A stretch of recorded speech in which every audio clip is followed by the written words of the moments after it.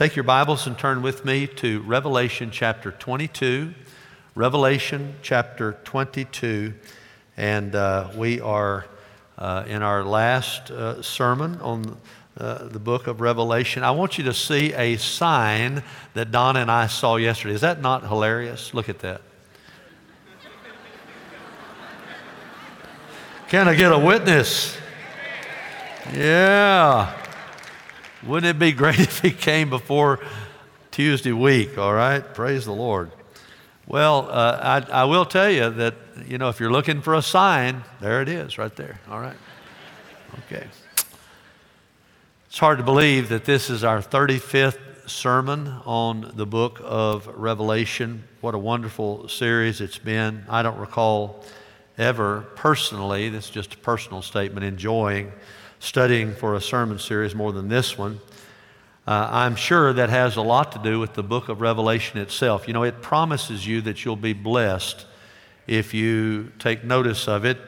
At the very beginning, my little hometown, we say at the get-go of Revelation, chapter 1, verse 3 says, "Blessed is he who reads and those who hear the words of the prophecy and heed or obey the things which are written in it, for the time is near." So you're going to be blessed if you read the book of Revelation. You're going to be blessed if you hear it preached and are taught, and you're going to be blessed if you'll do what it says to do. It is a blessed book. And indeed, we've been so blessed. It's been the perfect book to go through during a pandemic, has it not? Only God could have ordained that. We started back before we could even spell pandemic, much less more than before we knew what it was. We started back on January the 5th, the first Sunday, and nothing was shut down, but in about 2 months, everything was shut down. And God continues to be faithful to us at Bellevue Baptist Church.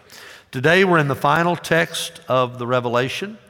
We are in the final text of the New Testament. Yea, we are in the final text of the Bible.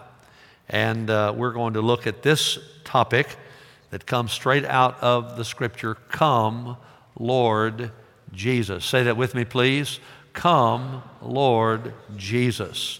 Revelation 22, verses 6 through 21. I told you we'd go through every verse, and all we have left are these verses from verse 6 through 21 out of chapter 22. The first thing I want to give you 6 things.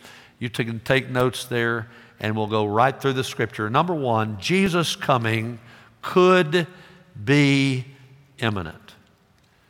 Could be imminent. By imminent, I mean it could take place at any moment.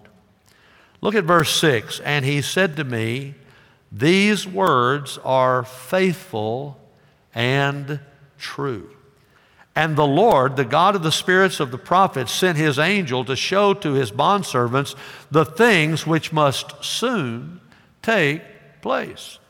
Now, these words were given about 1900 years ago. John was spoken to by an angel who reminded him that everything in the book of Revelation and in all of the Bible is faithful and true because God is faithful and true.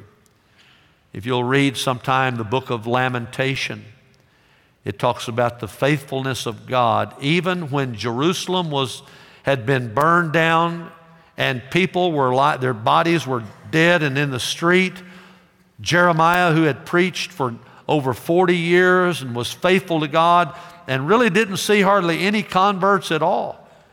I want to say this to you. If you do what God wants you to do, that is success in God's eyes. Jeremiah had virtually no converts, but he spoke a word of God. And listen to me, Jesus quoted Jeremiah more than any other prophet. Jesus affirmed his ministry. And he's out there, and in Lamentations chapter 3, he says, "Great is thy faithfulness." Oh God, you're so faithful. God is a faithful God. And he's also a true God. If he says it, it's going to take place. John said this angel had been sent by the Lord to show to us, to his bondservants, the things which must soon take place, the things that are imminent. Now, what is that? Well, I believe in 6 end-time events. First of all, the rapture. The rapture. And that's what Jesus, I believe, referred to in Luke 17. When he talks about Jesus is going to come for his church to snatch us away, to catch us up in the clouds. Jesus said 2 will be in the field, 1 will be taken, 1 will be left. 2 will be at work, 1 will be taken, 1 will be left. 2 will be in the bed, 1 will be taken, 1 will be left. That's the beginning of the end of time. It's the rapture, and nothing has to take place. Nothing has to take place until before the rapture takes place. The gospel doesn't have to be preached to the whole world. I believe that the gospel, that the fulfillment of the Great Commission will be fulfilled during the Great Tribulation. I believe that at any moment, Jesus could come back and snatch us out. I'll read a text to you out of 1 Thessalonians momentarily to talk about that. And then the second event after the rapture, that inaugurates the Great Tribulation. 7 years, Jesus said, of unprecedented suffering. Jesus gave it the name Great Tribulation in Matthew 24. And then at the end of that, Jesus comes back with his church at the second coming. And that is in Revelation 19, verses 11 and following. And at that time, at the end of Revelation 19, we also see at his second coming, there will be the Battle of Armageddon. And then number 4, the fourth event, is the millennial reign of Christ, where he's going to reign for 1,000 years, and there's going to be peace on earth, finally going to be peace on earth, when the Prince of Peace, Jesus, reigns all over the world. It's going to be like the Garden of Eden being restored for 1,000 years. I heard one commentator said it might take almost that long just to get rid of all the pollution that came on the earth during the Great Tribulation. But Jesus is going to reign. That's the fourth event. And then the fifth event, the final judgments at the end of the 1,000-year reign of Christ. He will judge all Christians, not going to hell or heaven. That's already been decided, but regarding our rewards. And then he will judge Satan and the demons and cast them into hell. And then all unsaved people, non-Christians, will also be judged and cast into hell. And then the sixth event after the final judgments will be the new heaven and the new earth and the new Jerusalem. This world is going to be burned up. All your pretty things, all the stuff you think so important, not going to amount to a hill of beans. It's going to get burned up, and the Bible says there's going to be a new heaven, a new earth, and a new Jerusalem, and thus we shall ever live and reign and be with the Lord. Those are the things that were coming. John said in verse 7, "Behold, I'm coming quickly." Jesus himself is speaking there, and he's affirming his own imminent return. Blessed is he who heeds the words of the prophecy of this book. And then John says in verse 8, "I, John, am the one who heard and saw." Underline those two words, heard, saw. Heard and saw. Those are 3 words, I know, but there's 2 verbs there. I heard and saw these things. Now that sounds a lot like something that we read in the book of Acts. I would encourage you, whenever you read the book of Acts, just to highlight what we have seen and heard, or what we have heard and seen. It can go either way in the book of Acts. But one of the first times that phrase is mentioned, seen and heard, is when Peter and John who wrote the book of Revelation in his 90s, was in his 20s, when something happened with him and with Peter. They had gone after the resurrection of Jesus. They had gone to the temple to pray, and there was this lame man there, and Peter had said, "I don't have any money, but what I have is better than money. In the name of Jesus, get up and walk." And for the first time in his life, you can read about it in Acts chapter 3, he stood up and he walked. And the Bible says for the first time he could go into the temple, because they wouldn't let lame people in the temple. And all of a sudden this man, for the first time, and he was walking and leaping and praising God. Don't you like it when somebody gets saved and they don't know how to act at church? Amen?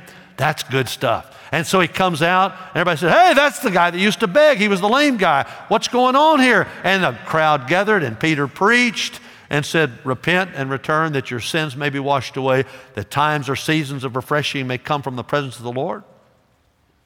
And the Bible went on to say that they got arrested. They're brought before the Jewish Sanhedrin. Acts chapter 4. Here's the purpose of me telling that long story. But Peter and John answered when they said, don't you dare preach anymore in the name of Jesus. Fat chance on that, amen? Peter and John answered and said to them, whether it's right in the sight of God to give heed to you rather than God, you be the judge. But as for us, we cannot stop speaking about what we have, say it out loud, seen and heard. And now in Revelation chapter 22, 60 years after he said that, and they said that to the Sanhedrin, John is still talking about what he has seen and heard. I don't know about you, but I'm 62 years old. Man, if I get to 92, I still want to be seeing things and hearing things from God. Amen? I don't want to dry up and die out. I want to go out in a flame. I want to go out hearing from God. I want God to speak to me. I want to hear things. And they said, look, we can't be quiet about the Lord. No way. We've seen too much. We saw him walk on water. We saw him feed 5,000 men plus their families with a little boy's lunch. We saw him raise Lazarus from the dead. We have seen too much. Oh, we've heard too much. We heard him preach the Sermon on the Mount. We heard him teach, and people would say, nobody talks like that. We have heard too much. We have seen too much. We'll die if necessary, but we're not going to shut up. And we're not going to sit down. We're going to tell people about Jesus. Well, that's what we got to have. That's what we got to have in the day in which we live. Verse 8 goes on to say, and when I heard and saw, it says it again, I fell down to worship at the feet of the angel who showed me these things. But he said to me, don't do that. I'm a fellow servant of yours and of your brethren, the prophets, and of those who heed the words of this book. Worship God. Verse 10, and he said to me, don't seal up the words of the prophecy of this book, for the time is near. He keeps on saying it. If Revelation teaches anything, it talks about the imminency of Christ's return. Some people say, oh, no, we've got to look for the Antichrist. I'm not looking for the Antichrist. I'm looking for Christ. I'm not looking around. I'm looking up. Now, what is the rapture? And some people, believe, they say, well, that'll happen after the Great Tribulation. I believe in imminency because I believe Jesus is constantly saying, watch, anytime it could take place. And then also, I look at the Bible, God pours out wrath not on his children, but on people who are not saved. Anytime in the Bible you see the wrath of God, whether it's Sodom and Gomorrah, he takes the righteous people out first. If he pours out plagues upon Egypt, he protects his people in that area where they were in Goshen. If he sends some type of plague on people, he protects his people. It's all over the Bible. Here's what I think is going to take place. 1 Thessalonians 4, 16 and 17. This is a verse you need to know, text you need to know. For the Lord himself will descend from heaven with a shout, not with a whimper, by the way, but with a shout, with the voice of the archangel, with the trumpet of God, and the dead in Christ will rise first. What does that mean? It means my mom and dad, when they died, they were absent from the body and present with the Lord. Their soul and their spirit. You're a trichotomy. You are a spirit, soul, and body. And when you die, your spirit and soul go to be with the Lord immediately. But then your body at the rapture comes out of the grave, a brand new body, a resurrected body. It reunites with your soul and spirit, and thus you are ever with the Lord. Ain't no grave going to hold that body down. God, man may put you in the ground, but God's going to take you out of the ground. And Jesus Christ, that's what he's talking about here. The dead in Christ will rise first. He's not talking about some dead liberal church, okay? He's talking about real dead people. And then he says, then we who are alive and remain will be caught up. There's the rapture, together with them in the clouds to meet the Lord in the air. And the Latin word is rapio, and that's where you get the word rapture. And so we shall ever be with the Lord. Oh, Jesus is coming back, and it could be imminent. We need to be watching. We need to be working. We need to be praying. We need to be sharing the gospel with lost people before Jesus comes back in the rapture. Secondly, Jesus' coming will not only be imminent, but could be imminent, but it will cause separation. Now, I talk to people all the time, and they say, oh, no. When Jesus comes back, it's just going to be peace, peace, peace, peace. I got news for you. When Jesus came the first time, he separated, and when he comes the second time, he's going to separate the sheep from the goats. That's exactly what he's going to do. Look at verse 11. Let the one who does wrong still do wrong. Let the one who is filthy still be filthy. Let the one who is righteous still practice righteousness. Let the one who is holy still be holy himself. Now, what's he talking about? Is he just saying, well, just whatever, if you're sinful, just keep on? No, he's not saying that at all. He's alluding to the end of time. He's saying there's coming a time when you're not going to be able to repent anymore. You will have sinned away your day of grace. You will not be able to repent because Jesus is going to come back. The Bible says that if you're filthy, then you're just going to be filthy for all eternity. If you're a sinner, then you'll just be sinful for all eternity. But if you're righteous, if you're clothed in the righteousness of Jesus, you'll be righteous all through eternity. And if you're holy, you'll be holy. That's what he's saying. And some of you right now don't understand that it's not only the fact that you could die and not have another chance, but Jesus could come back and you'd not have another chance. Now, you would have a chance during the Great Tribulation to get saved. We talked about that. But he's talking about at the very end of time, you're going to run out of time. You're going to run out of the opportunity to be saved. Don't you need to go ahead and be saved today? Is this not the best time to give your heart to Jesus Christ? And he was echoing what Daniel had said in Daniel chapter 12, verses 9 and 10, where Daniel said, go your way, Daniel, for these words are concealed and sealed up until the end of time. He tells John not to seal up Revelation, but he tells Daniel to seal it up because it's way down the line. But he gives John the go-ahead, the green light. Verse 10, many will be purged, purified, and refined. Many people will come to the Lord, but the wicked will act wickedly, and none of the wicked will understand, but those who have insight will understand. Indeed, there's a day coming when you'll no longer have the opportunity to repent and believe in Jesus. What you already did will be determining and your eternal destiny will be already fixed. No hope to repent. Those who are lost at that time will go to hell. Those who are saved will go to heaven. Verse 12, again he says it just over and over. Behold, I'm coming quickly. My reward is with me to render to every man according to what he's done. Jesus said, to every man according to what he's done, I'm going to give rewards. Your actions don't save you, but they show that you are either saved or you're not saved. And for Christians, we're going to get rewards. And then Jesus says, here's who I have always been. Here's who I am, who I always will be. Verse 13, I am the Alpha and the Omega. I'm the first and the last. I'm the beginning and the end. I am the eternal Son of God. I'm not just the Son of God, I'm God the Son. I have always been. I'm just as much God as God the Father, just as much God as God the Holy Spirit. I've always been, I'll always be. I am immutable. I'm the Alpha, I'm the Omega, I'm the first, I'm the last, I'm the beginning and the end. You've never known a time, eternity has never known a time that I'm not there. And then Jesus categorizes everyone on earth in two categories.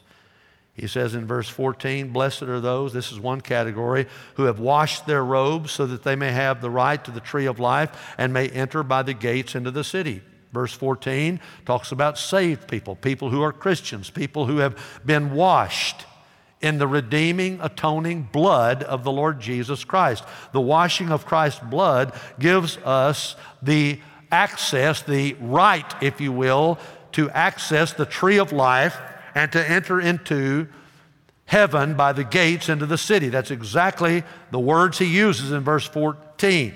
Jesus, though, divides these men, all mankind, into two categories. If you're saved, that will be your experience. But if you're lost, verse 15 is about you. Outside. Outside of what? Heaven. Outside. I thought everybody goes to heaven. No. Not everybody goes to heaven. Outside are the dogs, the sorcerers, the immoral persons, the murderers, the idolaters, everyone who loves and practices lying. Lost people will be on the outside of heaven. Lost people are referred to here as dogs, sorcerers, immoral persons, murderers, idolaters, liars. You say, Brother Steve, that is harsh language, especially that dogs thing. What's going on with that? Well, the word dogs is referring to several times in the Bible to ungodly people. If you go back to Deuteronomy 23, 17 and 18, Moses said, male homosexual prostitutes are like dogs. I didn't make that up. I just gave you the reference. Deuteronomy 23, 17 and 18. He said they are just like, they're out of their mind. They're animalistic. Male homosexual prostitutes are like dogs, he said. And then in Matthew 15, 26, Jesus said not only that, spiritual heathen are like dogs. And then Paul said not only that, but in Philippians 3:2, he says Judaizers, those Jews who say, well, it's okay to know Jesus, but if you really want to be saved, you can't just get saved with just Jesus. You've got to become a good Jew, and you've got to be circumcised, and you've got to keep all the laws, and then you get Jesus, and then you get saved. And Paul said, nope, that's just coming from a bunch of dogs. No, that's not what it is. I know this is harsh, I get it, but you know what? The Bible says these things. And I told you I would go verse by verse. Verse by verse. He's dividing. Verse 14, he said, these people are saved. Verse 15, these people are lost. Clear cut. That's how God divides mankind. You say, well, I've never heard that from Jesus. Oh, yes, you have.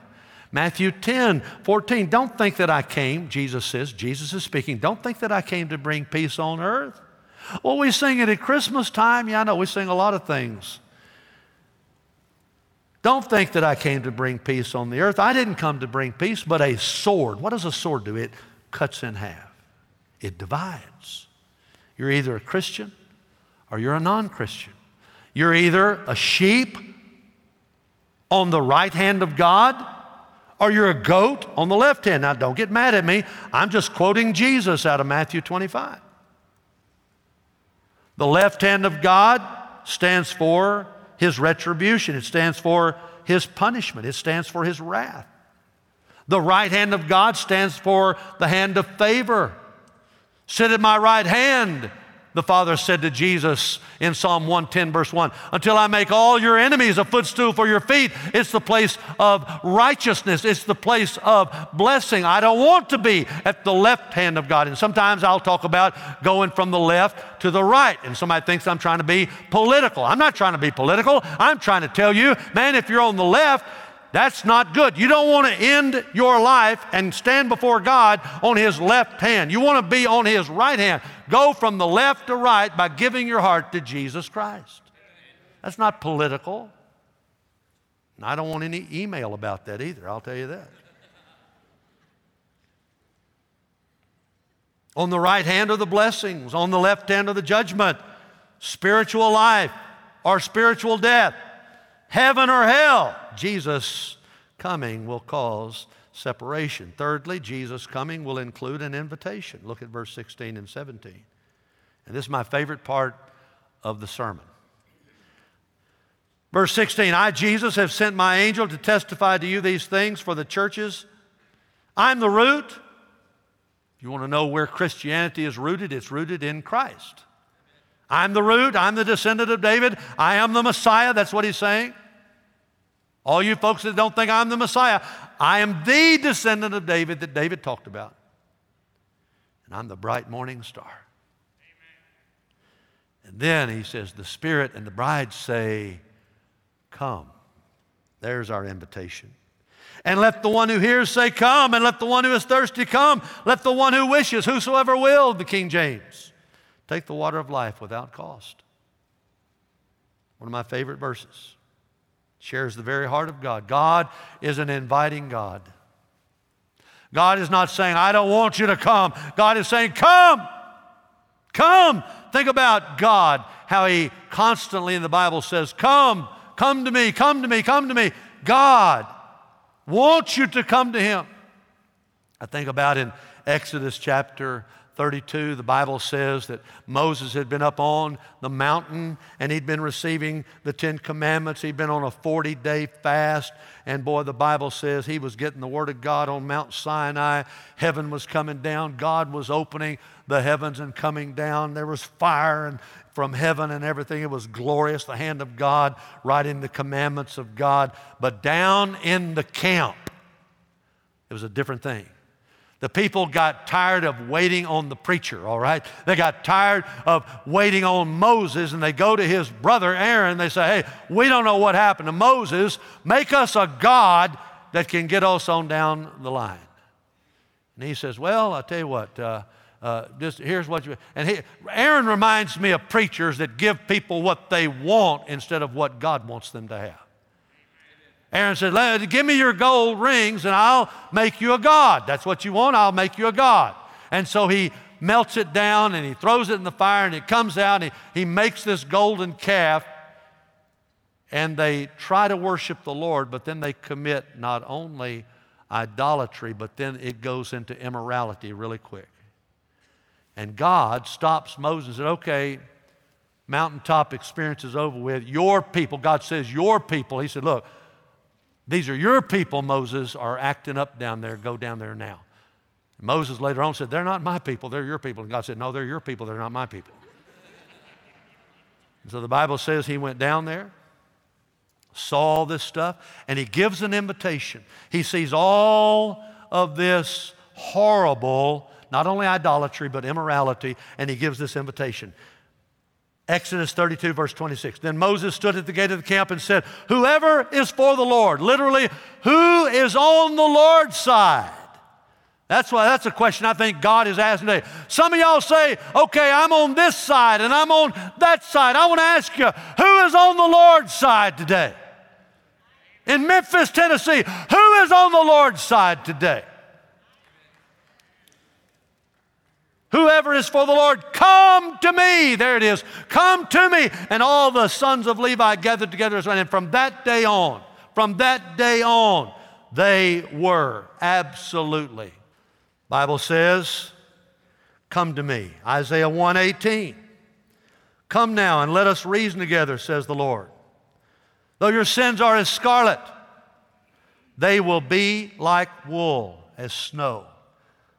Though they're red like crimson, they'll be like wool. Isaiah 55, verse 1. Everybody stay focused now. Ho, everyone who thirsts, come to the waters. And you who have no money, come, buy and eat. Come buy wine and milk without money and without cost. What did Jesus say in Matthew 11:28? Come to me, all who are weary and heavy laden, and I will give you rest. Take my yoke upon you and learn from me, for I am gentle and humble in heart. You'll find rest for your souls. For my yoke is easy, my load is light.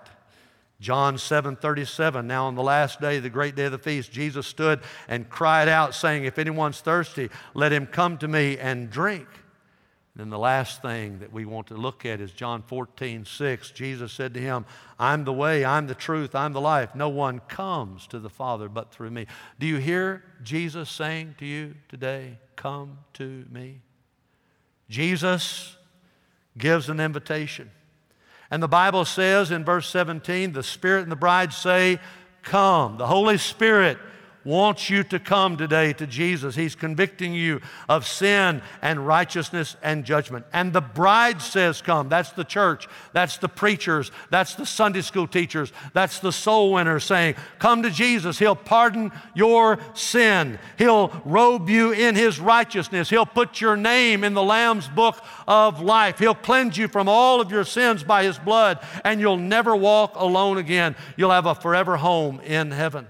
And then He says, let the one who hears say, come. That is, once you hear and get saved, then it's your time to go invite people to Jesus. Reciprocate by evangelizing others. Those who have been evangelized, evangelize others. Let the one who hears say, come, and let the one who is thirsty come. That is, if you're spiritually parched, if you know that there's got to be more to life than you're experiencing, if you need the righteousness and the life of Jesus Christ, and if you're thirsty, come to the one who can give it. Let the one who wishes, that is, whosoever will, can take of the water of life without cost. It won't cost you anything. The cost has been paid. Jesus Christ says, come, come, come. He won't force you to come. He won't zap you with a lightning bolt of grace and make you come, but He will bid you to come. He will invite you to come, and He's inviting you right now. Would you come to Jesus today? Would you come to Christ today? Would you come to Him today? Oh, Jesus' coming will include an invitation. Number 4, Jesus' coming will be misrepresented. Look at verses 18 and 19. How will it be misrepresented? First of all, some will overstate His coming. By that I mean they'll add to what the Scripture says about the end of time and of Jesus' coming. Look at verse 18. I testify to everyone who hears the words of the prophecy of this book. If anyone adds to them, God will add to him the plagues which are written in this book. John warns them here against religious legalism. What is legalism? Well, when you talk about religious legalism, it's adding to the Scriptures. It's saying, God, you didn't put enough in the Bible. We want to add our rules to your rules. How many of you know that we don't need to add anything to the Word of God? Does anybody know that? The Word of God is perfect. Psalm 19, your law is perfect. It doesn't need any addition to it. You don't need to be a legalist. Jesus talked about the Jewish Pharisees, and He said, you guys are religious legalists. You add to the Word of God. He said in Mark 7:13, and so you cancel the Word of God in order to hand down your own tradition, and this is only one example among many others. How many of you have ever heard of somebody adding to the Word of God? They add their rules to the rules of God. God says, don't do that. Don't misinterpret me. When I talk about the end of time, just say what I say. Don't add to it. Don't overstate my coming, Jesus said.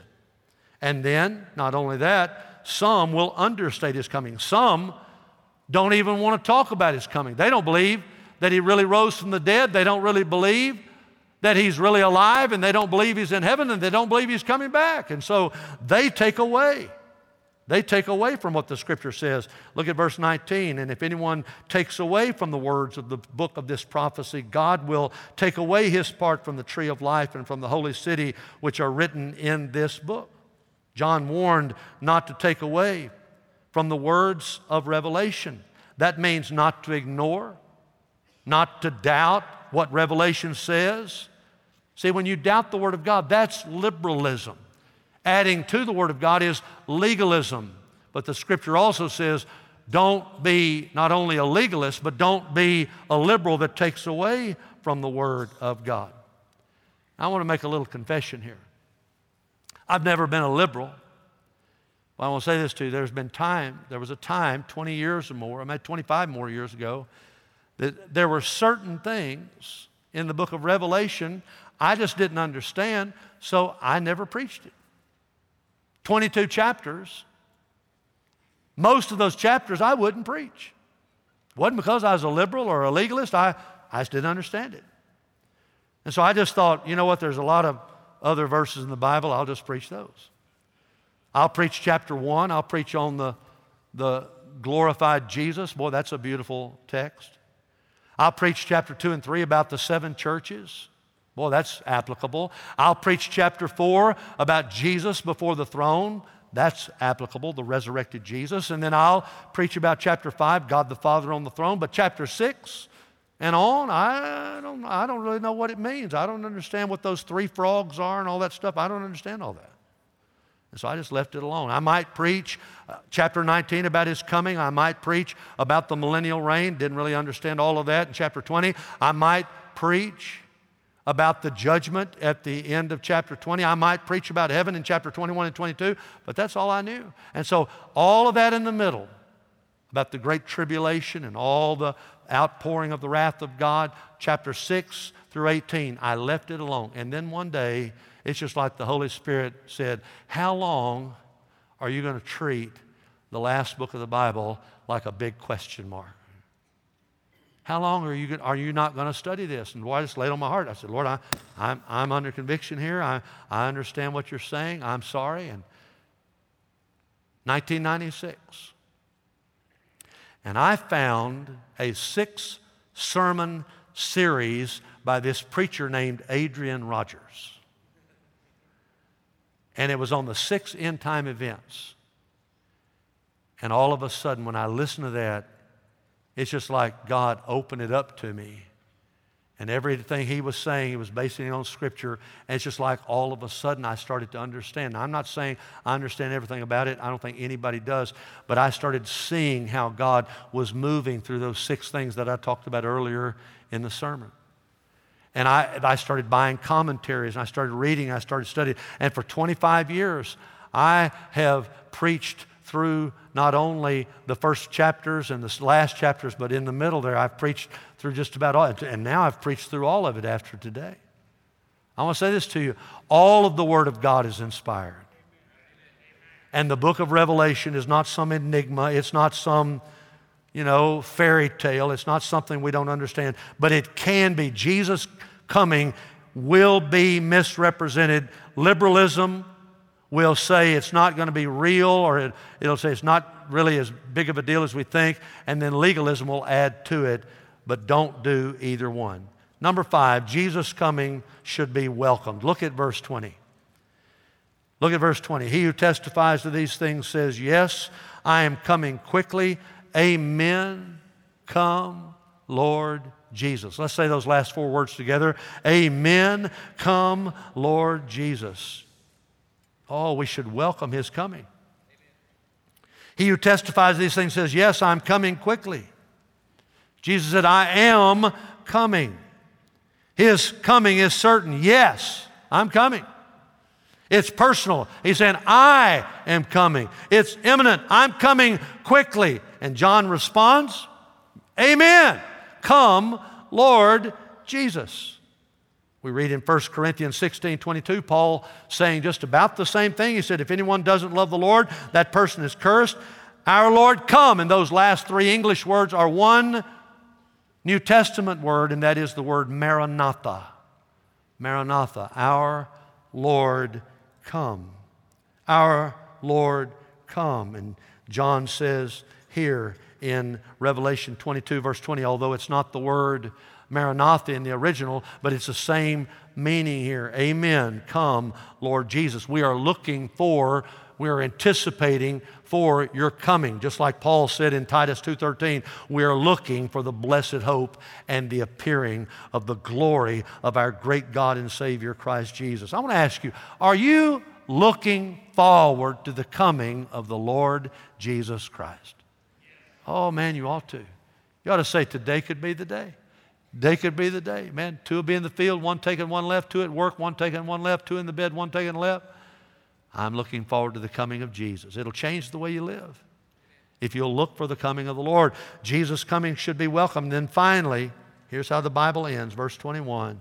Jesus' coming will be gracious. God ends the Bible talking about amazing grace. How many of you are grateful for the grace and the forgiveness of God? Amen. Look at verse 21. The grace of the Lord Jesus be with all. Amen. John ends Revelation, he ends the New Testament, he ends the Bible talking about God's grace. He gives an invitation to receive God's grace. That is not coincidental, that is providential. Jesus wants you today, whoever you are. He wants those young men who came in a while ago. That's why, I'm not going to freak out over something like that. I want them, I want you, I want anybody just to come to know Jesus Christ. And look at me, it's because of the grace of God that I've received. Once you receive the grace of God, you'll want other people to have the grace of God. Once you've been a beneficiary of grace, you want everybody to have that opportunity as well. He said, the grace of the Lord Jesus Christ be with all. Amen. It's all rooted in His grace. His second coming is, He's coming to consummate our gracious salvation. Every part of our salvation, our conversion, our daily sanctification. We get saved by grace, we grow in grace, and then one day by God's grace, we will be glorified and made Christ-like completely. It's all of grace. And then he said, not only that, but it's the grace of the Lord Jesus Christ. It can only be the grace of the Lord Jesus Christ that can give you salvation, because Jesus is the only one born of a virgin. Jesus is the only one throughout history who lived a sinless life, and He is the only one who died an atoning death, who rose bodily from the grave, never to die again. He's the only one who appeared to His disciples for 40 days, then ascended to heaven, sat down at the right hand of the Father until the Father makes all of His enemies a footstool for His feet. He's the only one interceding for you in heaven right now at the right hand of the Father. He's the only one preparing heaven for you so that when you die, you get to go be in His house. He's the only one who's preparing to come back. He's the only one who's pardoning lost people right now. He's the only one who's going to snatch us away in the rapture. He's the only one who's going to, 7 years later, come back on a white horse and send not only the Antichrist, but the devil himself to the pits of hell. He's the only one that's going to reign for 1,000 years on this earth, and He's the only one that's going to bring us into the New Jerusalem. I got news for you. He's the only one.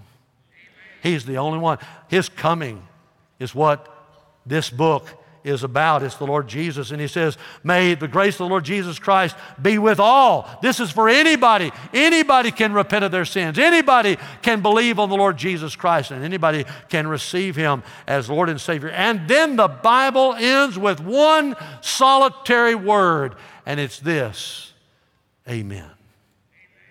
Amen. I got to tell you a little funny. I preached last night on this, preached this morning on this, third time to preach on this. And at the beginning of the sermon, I said, I talked to you about, I used to think that God ended the Bible with a question mark, talking about the book of Revelation, but now I know it's an exclamation point. And one little 5-year-old girl said to her daddy, he called me later on, he said, Brother Steve, I just got to tell you, he said, my daughter was so confused. She said, Daddy, Brother Steve said the Bible ended with an exclamation point, but in my Bible it's just a period. Man, I like people that listen that good, amen. Why didn't you call me, amen? Why I wanted to say Him, why didn't you call me, Amen. That's how the Bible ends. Amen. Jesus is coming back in the rapture. Be ready. Amen. Unprecedented suffering in the great tribulation will come after that. Amen. Jesus will come back on His white horse, victorious with all of His saints. Amen. Jesus Christ will slay every opponent. Amen. Jesus Christ will establish His reign for 1,000 years. Amen. Jesus Christ will be judge. Amen. Jesus Christ will burn this world up. And amen. Jesus Christ is going to bring down the new heaven, the new earth, the new Jerusalem, and we will reign with Him forever and ever and ever and ever and ever. Amen, amen, amen, amen, amen. Praise God. And that's the book of Revelation. Amen. Amen.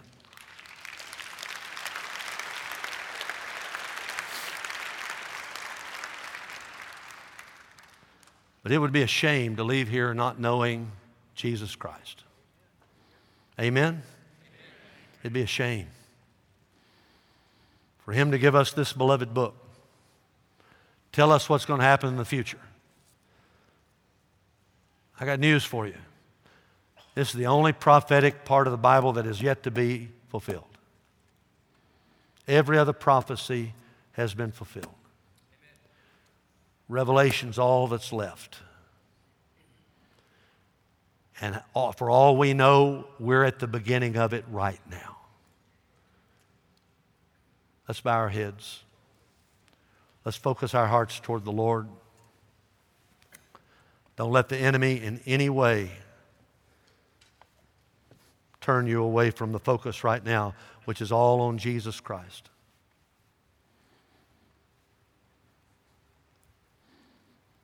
If you don't know the Lord, oh my, come to know Him. Not just so that you'll be ready for the rapture, but so that you will be ready to face tomorrow and any challenge that you might have even today. Would you receive Him? He loves you. He knows more about you than you know about you, and He still loves you. Would you receive Him today? Would you repent of your sins? Would you turn from your sins and say, God, I'm sorry for my sin. I don't want to live this way. And would you believe savingly in Jesus Christ? And would you receive Him as your Lord and Savior? If you would, I'd like to lead you in a prayer. Mouthing words that you don't mean will never save anybody.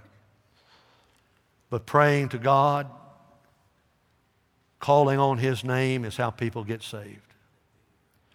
So if you will sincerely call on His name and not just mouth these words, but pray these words, God will save you right now. And again, you don't have to pray every little syllable I give, but just pray something like this. If you want to be saved, just say, Dear Lord Jesus, thank you that you love me. I am a sinner. I cannot be saved apart from you. Lord, I repent. I turn from my sin. I turn, Lord Jesus Christ, from my selfishness. And I turn to you. I repent, Lord. I'm sorry for my sin. And Lord, I believe that you died on the cross for me, that you rose from the dead to give me eternal life.